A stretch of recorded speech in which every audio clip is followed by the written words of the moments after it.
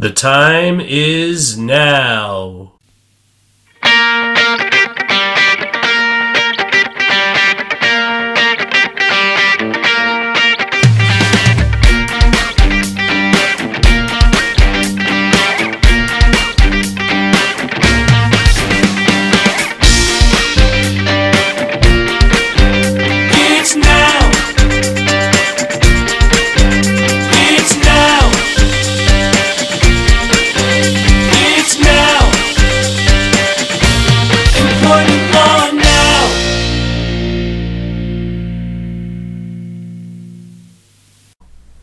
Volume 7, Episode 130. This is Employment Law Now. I am Mike Schmidt, your host of this podcast and the Vice Chair of the Labor and Employment Department at Cozen O'Connor. I am always so amazed and so appreciative every time I got a government official willing to join this podcast and answer some questions, provide some great insight and information to all of you listeners. And over the last few years, I have been really fortunate to get the current commissioners of the federal EEOC to join me, including Commissioner Keith Sonderling, Commissioner Andrea Lucas. Today, I am honored to have another current EEOC commissioner join me, and that is the current vice chair of the commission, Jocelyn Samuels.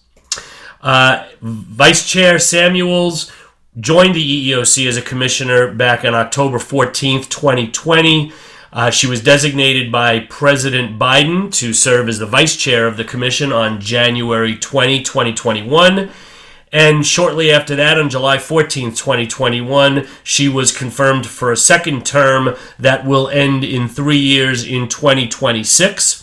Immediately before joining the EEOC, Vice Chair Samuels was the executive director at the Williams Institute at the UCLA School of Law.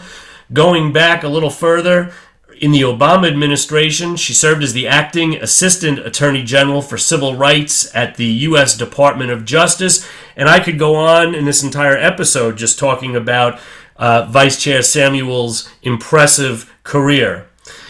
But at this point, let me introduce Vice Chair Jocelyn Samuels of the EEOC because I've got lots of topics I want to get into.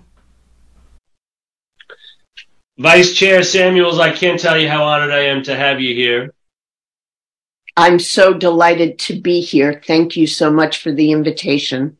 Oh, no, of course. And, as you know, we have had Commissioner Sonderling and Commissioner Lucas on the podcast as well. So really thrilled to add you to that, too. I know they've gotten a little competitive with how often they're showing up on the podcast, but I really appreciate all of it.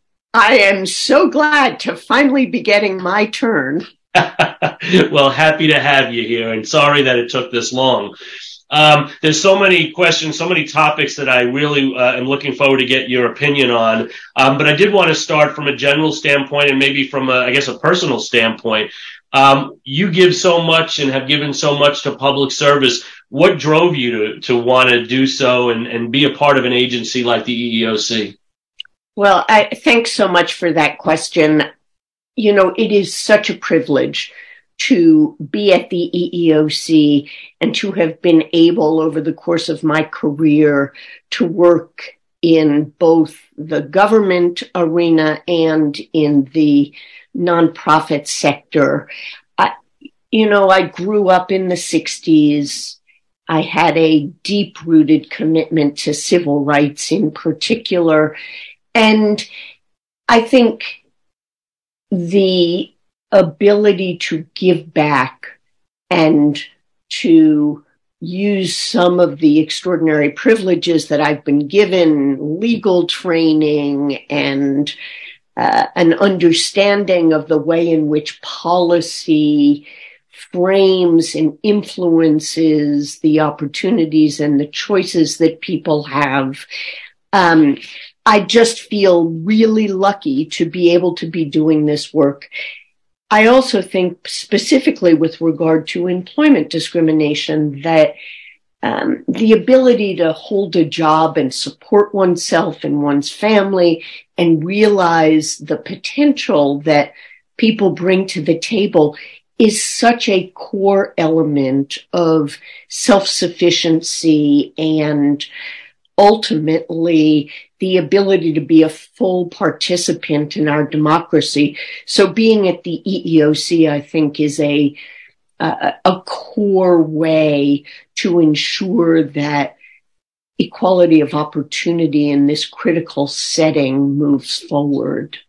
It's so nice. I mean, it's a great story. And obviously it's one thing to have those kinds of values and ideals. It's another thing to be able to have that translated into the work that you're able to do, which is, it's so nice to hear you've been able to do that. I feel extremely fortunate. So where are we in terms of the EEOC? Where are we with the current composition of the commission and the opening and the general counsel role? So, as I'm sure your listeners know, the EEOC is a bipartisan entity by design. At its full complement, it has 5 commissioners, no more than 3 of whom can be members of a single political party. Right now, we have only 4 commissioners. We are split, 2 Republicans, 2 Democrats. We are awaiting confirmation of our 5th commission nominee, Kalpana Kodagal, who is currently a civil rights attorney in private practice and who's been voted out of committee. Her nomination is currently awaiting action on the Senate floor. We also have a general counsel nominee, Carla Gilbride, who is currently an attorney at an organization called Public Justice. Her nomination is also pending on the Senate floor. And I think, obviously no one at the EEOC is in charge of timing, but I do hope that we will see action on both nominations in the very near future. I'm sure having 2 Democrats and 2 Republicans, I'm sure that makes things very easy and smooth, of course. I do think that bipartisan work is sort of the gold standard of getting things done. And I find that my own decision making is almost always better informed and more thoughtful when I understand the range of views and equities that a particular policy initiative or regulatory effort or litigation will affect. And so I really do value the fact, excuse me, that the EEOC is bipartisan by design. I do think that when you have an EEOC that operates at full strength, you can get more done on behalf of the American people. And so I really do hope that our nominees will be joining us very shortly. That's great. And I do like to ask this question whenever government officials come on the podcast, and you led into that really well. And so I'd love your perspective on this as well, because it's not just a matter of getting things done and being productive. And to your point, being able to benefit from differing views. There is a public perception aspect to the work of government agencies like the EEOC. No question about that. So when it comes to public perception, Democrat, Republican, how important is public perception of the EEOC? Let me ask it that way, whether it's the perception of employers or employees. How important is that to the EEOC?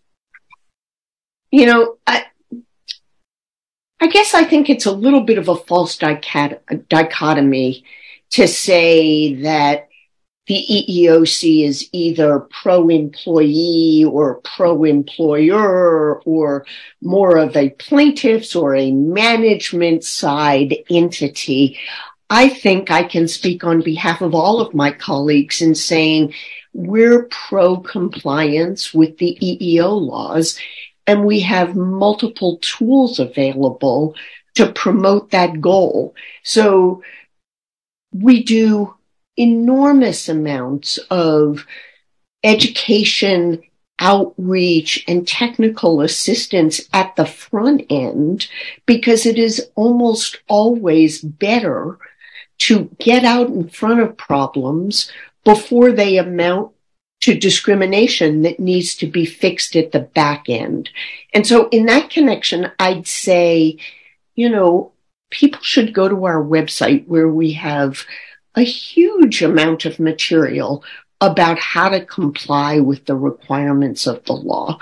We also, all of us, do substantial outreach and speaking, and being able to appear on this podcast is one part of that strategy, to be able to educate people about their rights and their responsibilities. And that doesn't mean that litigation isn't an appropriate and valuable tool. And I do think that it plays a significant role in holding employers who don't voluntarily comply with the rules accountable.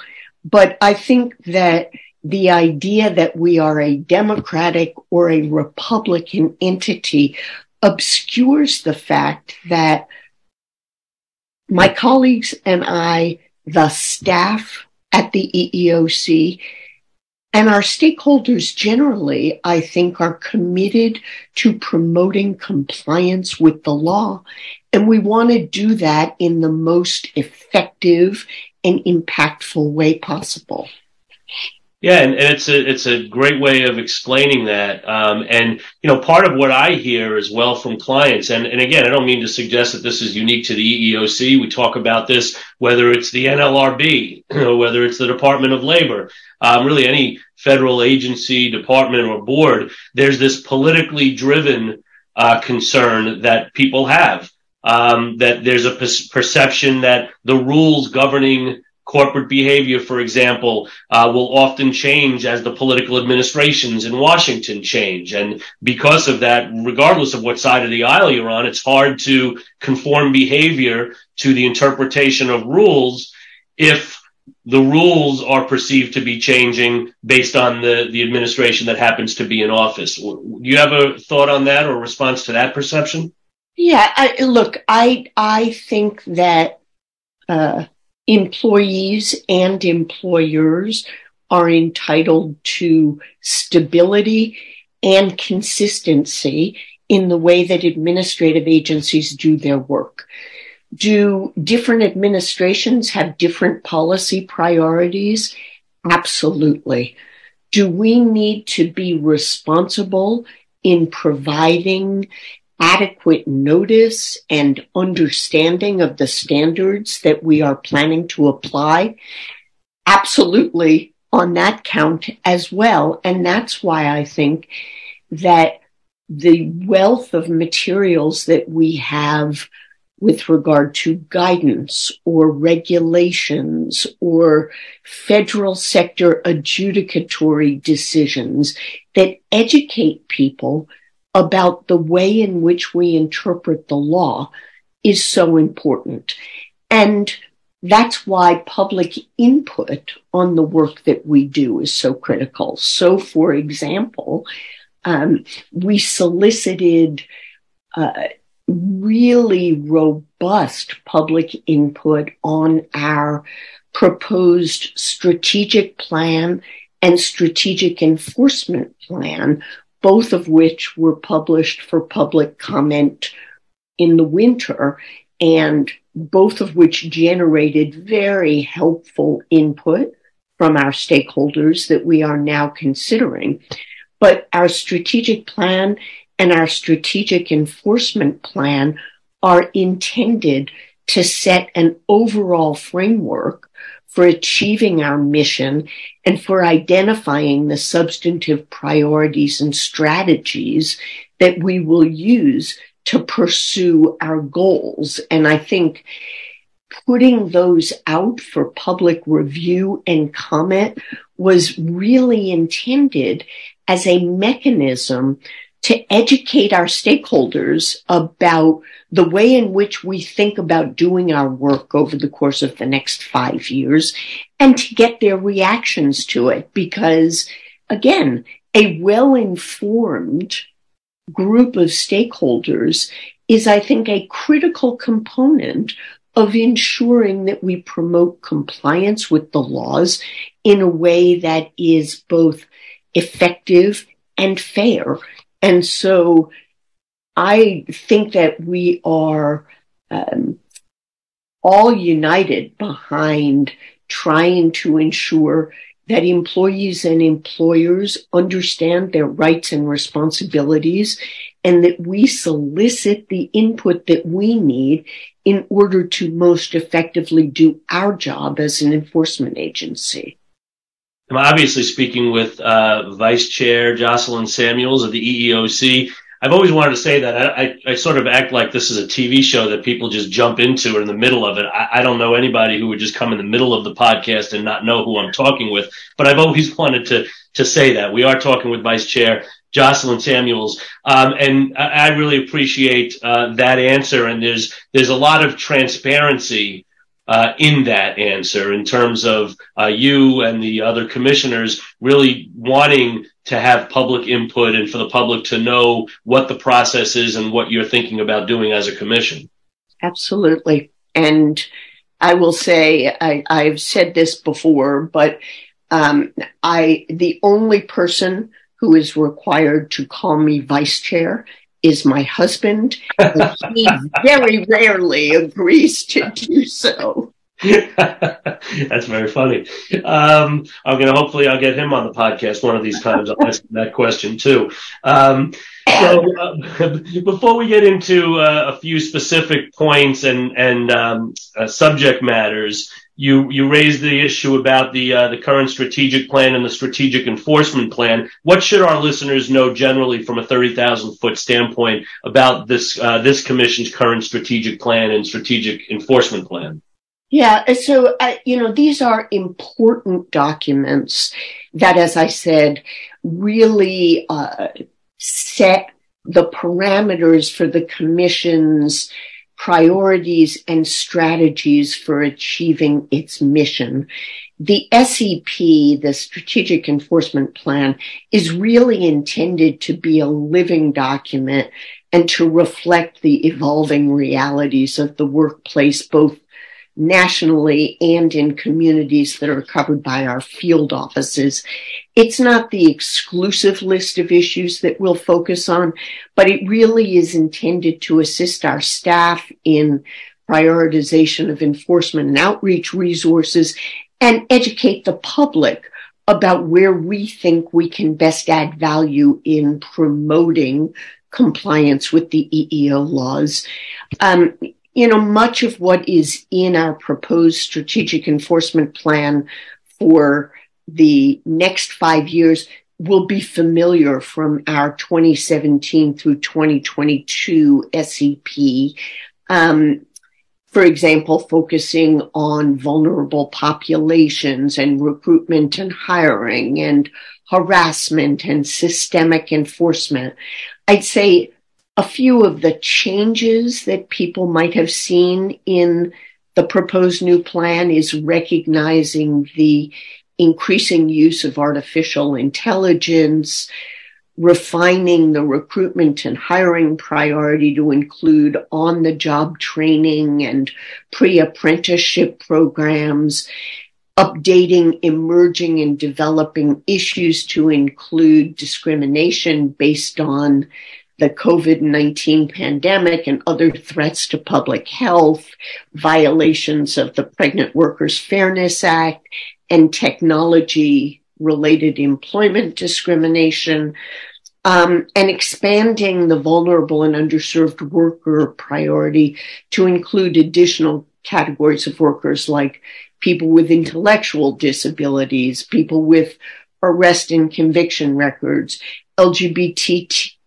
LGBTQI plus workers, temporary workers, workers with limited literacy or English proficiency. So all of those are embedded in the draft that was put out for public comment.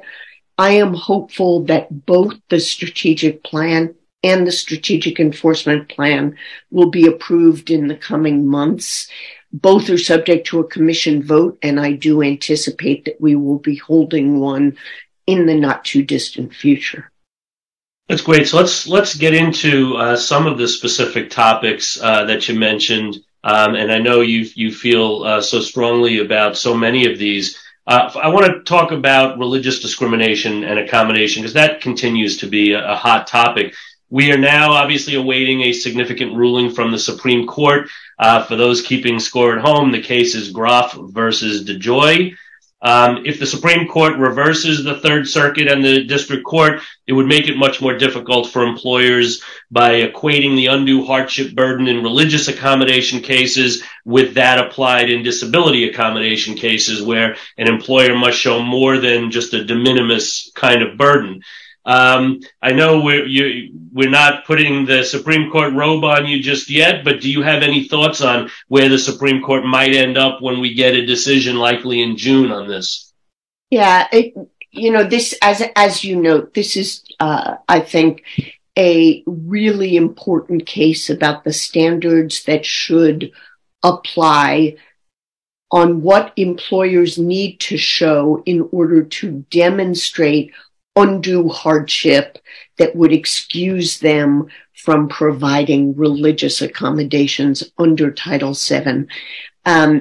The Groff case asks whether the current standard for undue hardship, which was set more than 40 years ago in a case called Hardison, should be jettisoned in favor of the ADA standard, which requires that employers show significant difficulty or expense in order to avoid the obligation to make disability-related accommodations. Groff is a case that was brought against the Postal Service, and so the government is the defendant in this case, and the Solicitor General is representing the government before the Supreme Court. And her argument in that case is that, properly understood, the Hardison standard provides substantial protection for religious belief, and that its use of the term de minimis should not be taken outside the context of the facts of that case.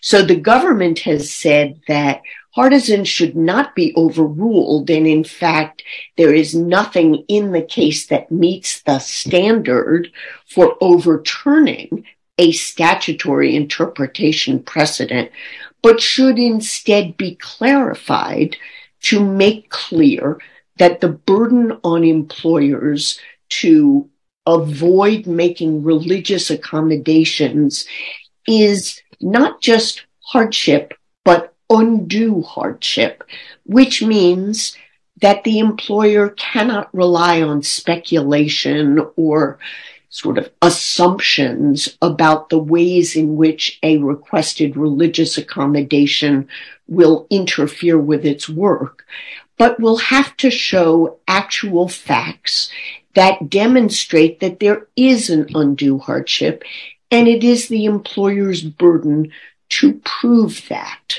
And I think what was interesting and perhaps somewhat surprising to me about the argument was how much the justices seemed to be seeking a consensus result here. And so Justice Gorsuch, for example, went through a number of principles on which he said to the Solicitor General, now, you agree with the petitioner's counsel in this case, right? And the answer was yes. So I think that it's conceivable that what we will see out of this case is not an overturning of the Hardison standard in favor of imposition of the ADA significant difficulty or expense standard, but instead a more nuanced treatment, which makes clear that de minimis should not be read out of context, and that the requirement that an employer show undue hardship really does have some teeth in it. I will say, though, that one of the things that was heartening to me, and of course I'm speaking for myself and not for the commission as a whole, but one of the things that was heartening to me was that the justices really did, for the most part, seem to recognize that the impact on third parties, whether it is coworkers or customers, is an important consideration in evaluating whether an employer has shown undue hardship. That whereas Mr. Groff seemed to be suggesting in his briefs that the only thing that an employer should consider is the impact on the bottom line of the business, what many of the justices and the Solicitor General seem to recognize is that an employer's employees are its business, and a negative effect on the employee's ability to do their work by disrupting the way in which they do it or imposing a significant burden on them or creating an environment that could be a hostile environment for coworkers are all relevant considerations in evaluating whether the employer has met its burden to show undue hardship. Yeah, it's not just about the individual plaintiff or just about financial considerations. There's a much broader analysis to be had, potentially. That was the Solicitor General's position. That is my position, and I hope that it is also the position that the Supreme Court will take. So we're probably a month or so, a little over a month from getting that decision, which will certainly have a significant impact on religious discrimination, religious accommodation cases moving forward. As we're talking about religious accommodation requests, we've obviously seen, I think, a significant uptick in accommodation requests by employees, particularly in the past 2 or 3 years, coming out of the pandemic and the vaccine-related requirements that we've all been talking about for what seems like an endless period of time. The Commission, of course, updated your technical assistance in October 2021 to specifically address religious discrimination and accommodation in the context of the pandemic. Are you still seeing that same wave of religious accommodation charges at the EEOC? And what is the best takeaway for employers in the area of accommodating religious beliefs? So, it's interesting. You are right that whereas religious accommodation charges in the past had been limited in number and focused mostly on scheduling changes or dress and grooming modifications that people were seeing, during the pandemic, the number and percentage of charges that related to requests for religiously grounded exemptions from vaccination requirements substantially increased. We haven't compiled or released our updated charge data, but certainly in fiscal year 2022, which ended last September, we saw just a huge increase in the number of religiously grounded accommodation charges related to vaccination requirements. And as you note, the EEOC issued a component of our What You Should Know technical assistance about the pandemic that focused specifically on requests for religiously grounded exemptions from COVID-related requirements, vaccination requirements, etc.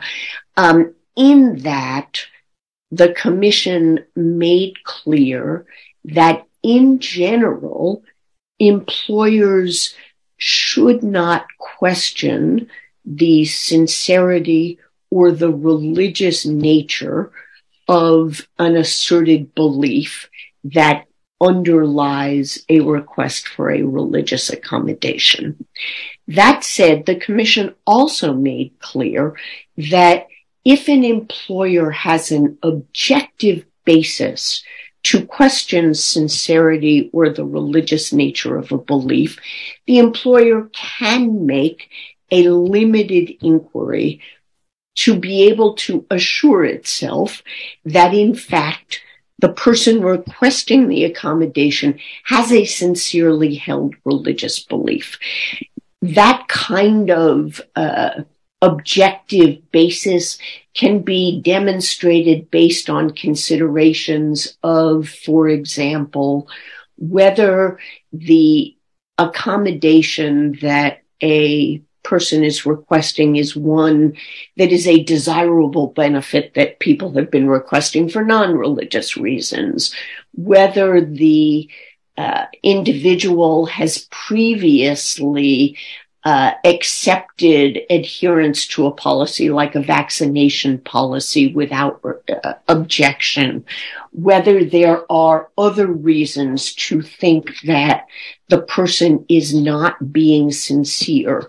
But I caution employers to be very careful in this area, because there are plenty of precedents that say that just because a person doesn't adhere to all of the beliefs endorsed by a religion, just because there isn't an established religion that endorses this particular belief, or just because a person's beliefs have changed over time, does not in and of itself give the employer a basis for asserting that a religious belief is not sincerely held.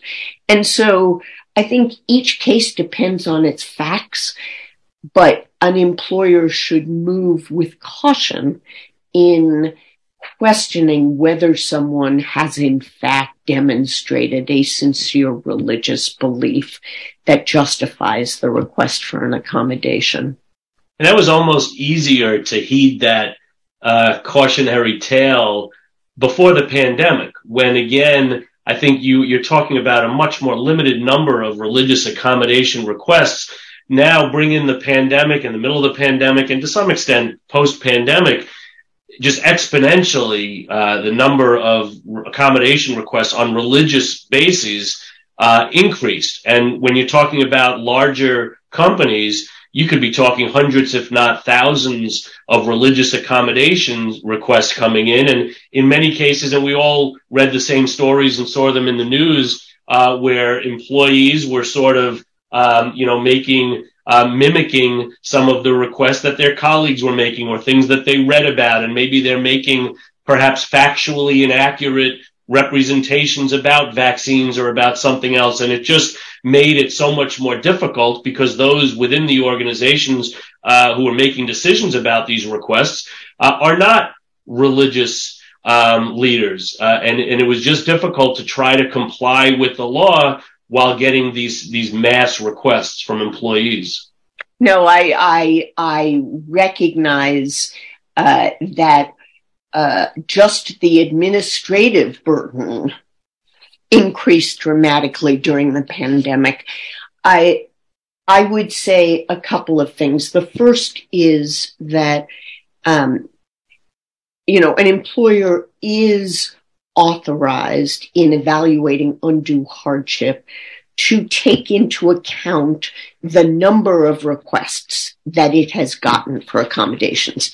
The employer can't speculate and say, oh my God, this will open a floodgate, without any kind of evidence of that.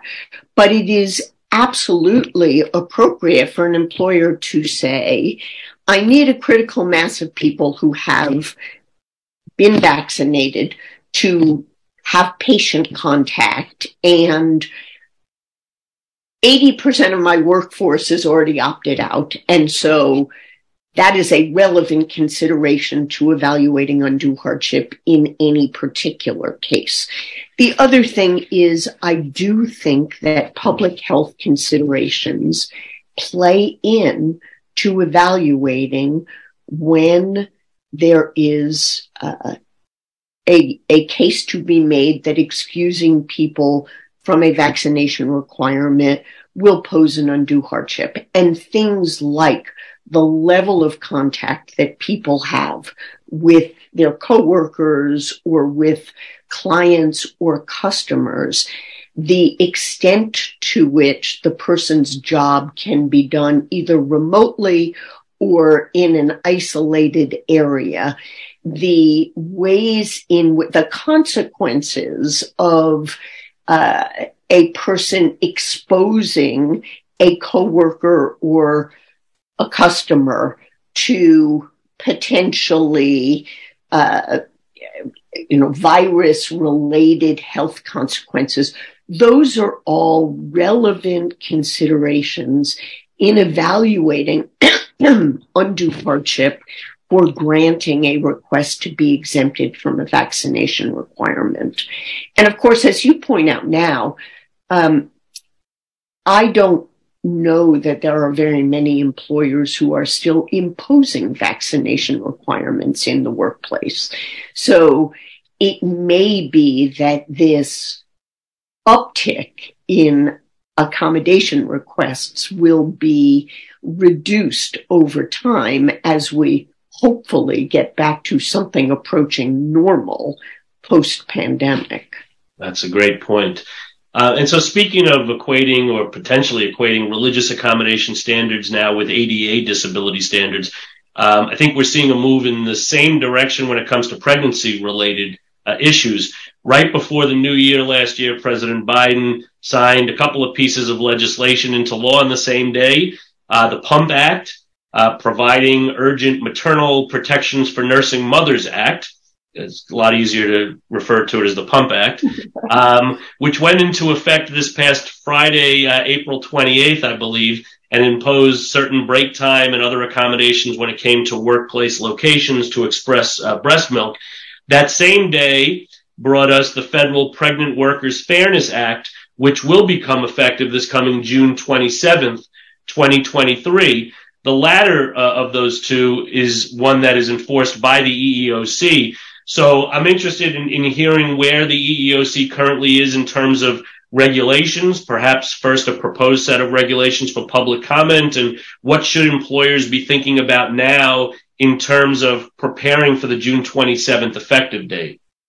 Well, thanks for that question. And I have to say the enactment of the Pregnant Workers Fairness Act was so exciting and was such a unicorn in Washington because it was, believe it or not, a bipartisan bill that generated support from both sides of the aisle and also garnered support from stakeholders from the U.S. Chamber of Commerce to civil rights advocates. And I think that the reason for that is the recognition that the bill is really a win-win for both employers and employees. What it requires is that employers who are covered by Title VII and other civil rights laws provide reasonable accommodation for the known limitations arising from, related to, or I've forgotten the precise language, but basically that relate to pregnancy, childbirth, or related medical conditions up to the limit of undue hardship.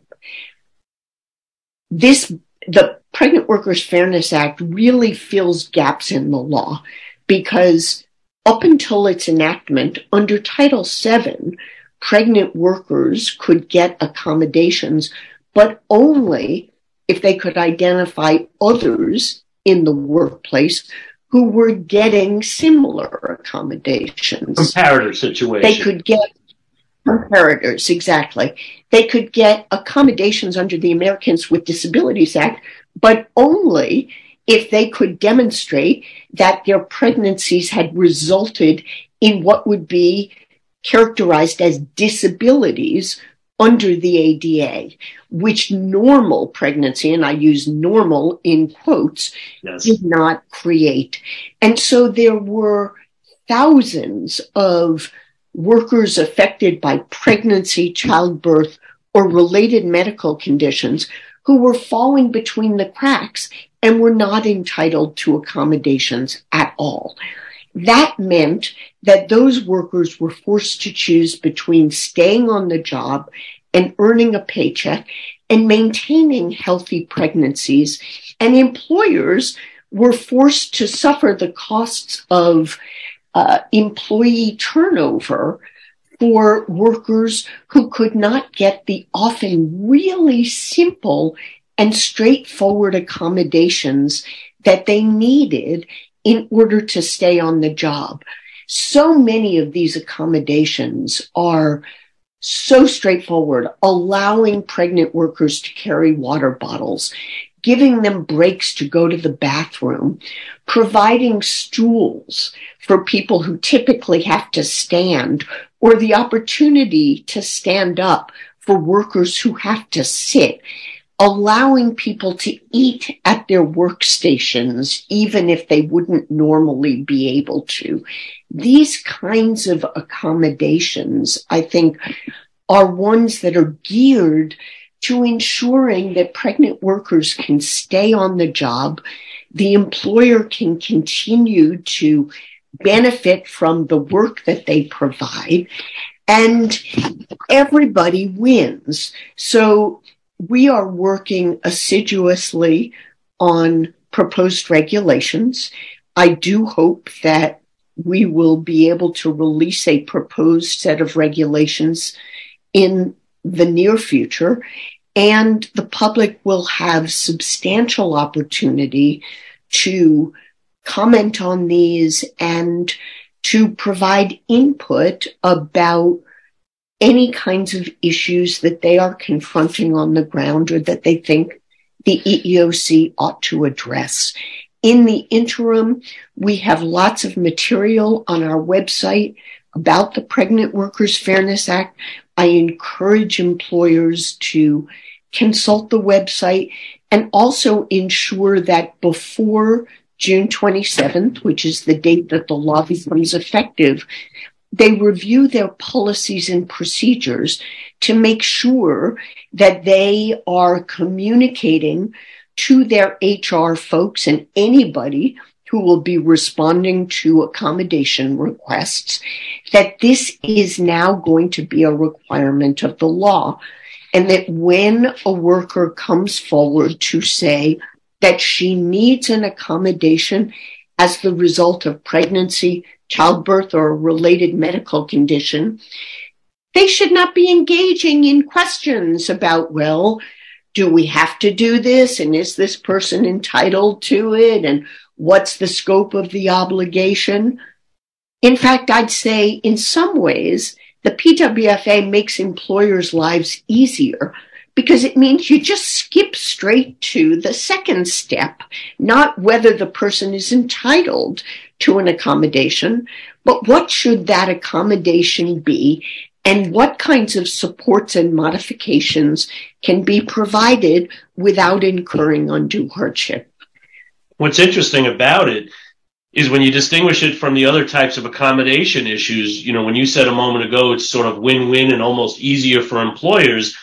You're not dealing like you do with the religious accommodations. You're not dealing with a sincerity issue more often than not when you have a pregnant worker.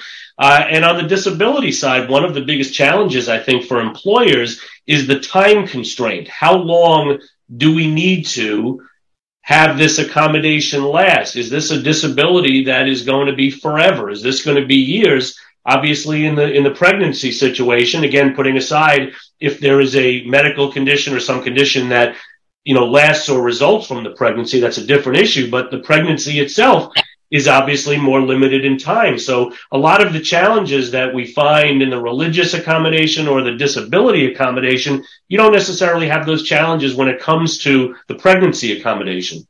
I think that's absolutely right. And I'm glad you raised that, Mike, because it does raise one way in which the obligations of the Pregnant Workers Fairness Act differ from the Americans with Disabilities Act. And that is that under the ADA, the individual seeking an accommodation has to demonstrate that they are qualified to do the job, which is to say that they can perform the essential functions of the job with or without accommodation.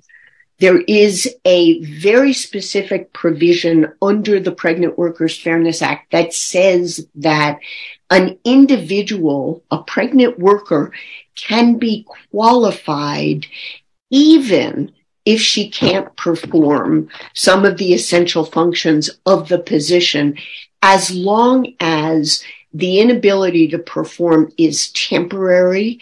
The function will be able to be performed in the near future, and the inability to perform can be reasonably accommodated. So whereas under the ADA, a worker has to be qualified in order to seek an accommodation, under the PWFA, one of the accommodations can be waiving some of the functions that would otherwise be necessary for a worker to be qualified, because there's a recognition that pregnancy is, by definition, a temporary condition that will be over after in the neighborhood of 9 months or so. That's a critical distinction as well. I'm glad you mentioned that. We'll look forward to further guidance from the EEOC when those regulations come out. Really significant issue. I want to switch gears a bit. There's a couple of other topics that I do want to make sure I get to. Again, so appreciative of your time. So much attention these days, and rightfully so, is on diversity, equity, and inclusion.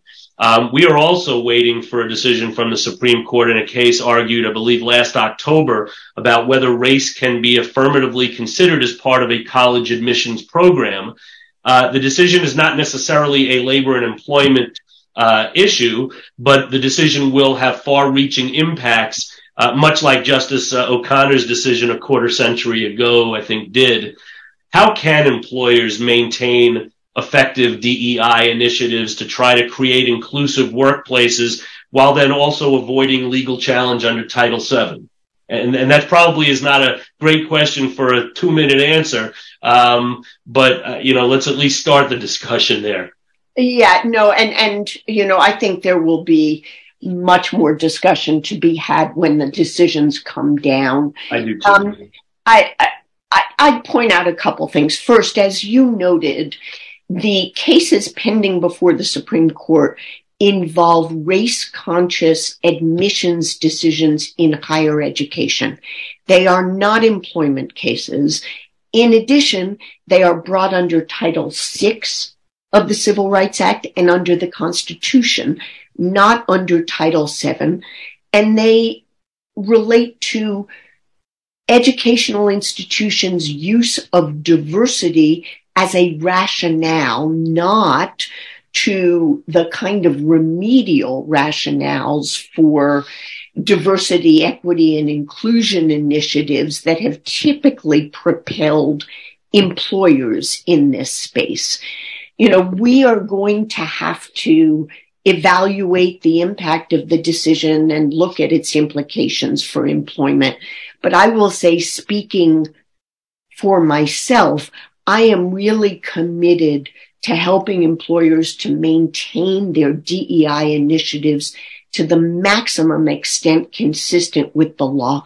And I do hope and expect that there are going to continue to be numerous steps that employers can permissibly take, particularly if those steps don't result in discrimination on a prohibited basis in an individual employment decision. I'd refer people to our YouTube channel to listen to various listening sessions that we've held under something we call our HIRE initiative, our hiring initiative to reimagine equity, because those listening sessions have identified some really promising practices that don't take race into account, that I think nonetheless can really help to create inclusive workforces and eliminate artificial barriers, whether it is targeted recruitment or data collection and analysis, or looking at skills-based hiring and removing qualifications that are simply not necessary to do the job, or rethinking notions of who is qualified. For example, not excluding people from consideration just because they have gaps in their resumes. I think that there is going to be a wealth of actions that employers will still be able to take, and that I would encourage them to take to the maximum extent consistent with the law, in order to really ensure that they are eliminating barriers and promoting true equality of opportunity in their workplaces. Yeah, no, that's a great suggestion. Folks should feel free to take a listen to the YouTube sessions, and we can certainly have more of a dialogue on this issue, which is such an important one. Once we see what the Supreme Court does, again, not in the labor and employment context per se, but will have far-reaching impacts, I think, in the labor and employment arena. I feel compelled now with every podcast episode I do that I can't really go 30 or 45 minutes without mentioning COVID-19 anymore. So with that said, here is today's COVID-19 segment. I feel like I should have some music or some unique music for that segment. But so here is today's COVID-19 segment. Is the commission still seeing charges or investigating companies on issues relating to long COVID or otherwise involving COVID-specific disability issues? Are we seeing sort of the bell go the other way and there's now a downshift, or are we still dealing with that on the commission?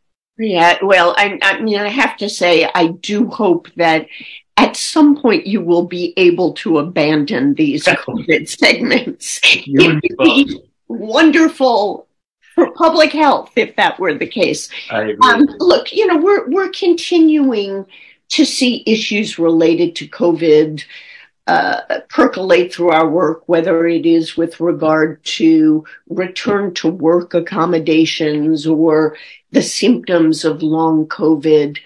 I think people should continue to consult our What You Should Know technical assistance, which we update on a regular basis to ensure that they understand what the changing nature of the pandemic means in terms of workplace rules. Just a couple of quick takeaways. First of all, employers should always follow CDC guidance, and that is something that I think, they should be continuously consulting as the nature of the pandemic changes.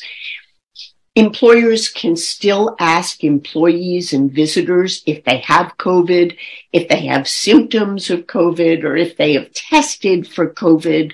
They can also screen those who come into the workplace for COVID. But medical exams, things like temperature checks, now have to meet the job-related and consistent with business necessity standards. We've changed that now. We used to be a little bit more accommodating, for lack of a better term. When we were in the middle of the pandemic, we've sort of gone back now to what the ADA used to require before COVID. That's right. And whereas there was more authorization for employers to do things across the board at the height of the pandemic, now employers need to be making the kinds of individualized inquiries that they were doing under the ADA pre-pandemic to ensure that the questions they're asking, the exams that they're administering, meet the requirements of the law. They also should bear in mind that the confidentiality requirements of the ADA remain in place, and any medical information that they do get should be maintained separate and apart from employment information more generally. But I would say, as we know, the public health emergency will be ending next week. That doesn't change ADA standards. Those are still the guideposts for ensuring compliance with the law in this context. And so the last substantive topic I wanted to make sure I got to today is retaliation. Still, many people consider retaliation as sort of the little sibling claim to harassment and discrimination claims, but we see the statistics every year. I mean, retaliation, the number of retaliation charges continues to be up there, if not the number one charge filed with the EEOC. I know the EEOC is partnered with the Department of Labor and the NLRB to address retaliation issues. What can you tell us about the Commission's work with these other agencies, and what should employers be thinking about in this area of retaliation that maybe they haven't been thinking about before? Yeah, no, thanks for that question. Retaliation is the most frequently cited basis in the charges that we receive. I think over half of our charges challenge retaliation as well as underlying discrimination. And an important thing to keep in mind is that even if an underlying charge of discrimination is not meritorious, if an employer penalizes people for objecting to a practice or filing an EEOC charge, that will itself be against the law.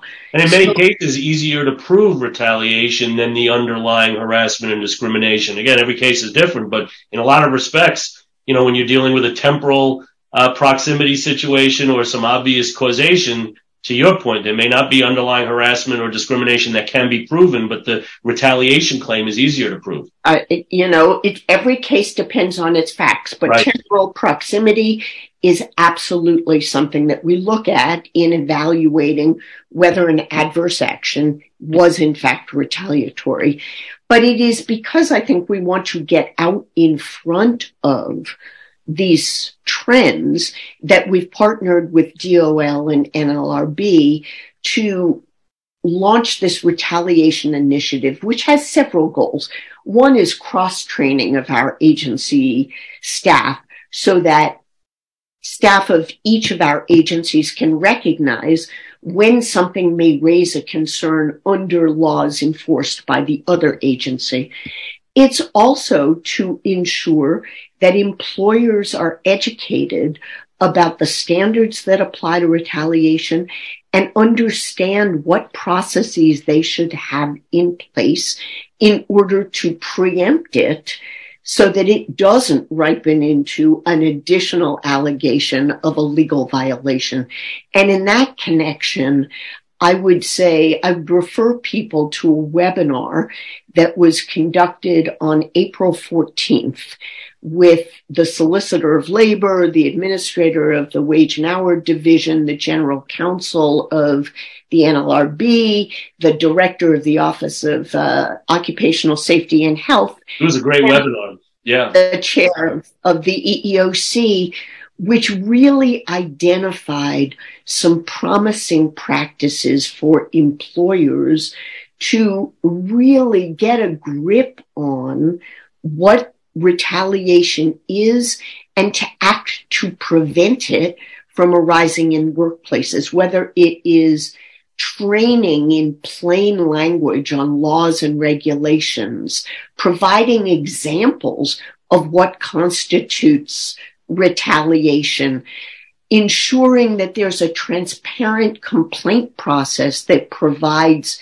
avenues for employees to raise concerns and makes clear to them that they will not be subjected to retaliation, or doing regular program oversight and monitoring to make sure that the anti-retaliation mechanisms are effective. I think, again, that is kind of a win-win for employers and employees, because ensuring that employees feel that they can safely come forward to raise concerns about discrimination will enable employers to get out in front of those concerns and potentially head off a challenge or an EEOC charge or a legal violation that they can resolve at the front end to create a more inclusive and compliant workplace. Absolutely. Commissioner Samuels, the vice chair of the EEOC, I can't tell you how much I appreciate you coming on. We've touched on a whole bunch of issues. I feel, as I always say, I feel like we could have spent hours on any one of them. But I'd love to have you back on another time if you would be so gracious to do that. And again, thank you for such terrific insight today. Thank you so much for having me as a guest. This has been a wonderful conversation. I will look forward to continuing it in the future.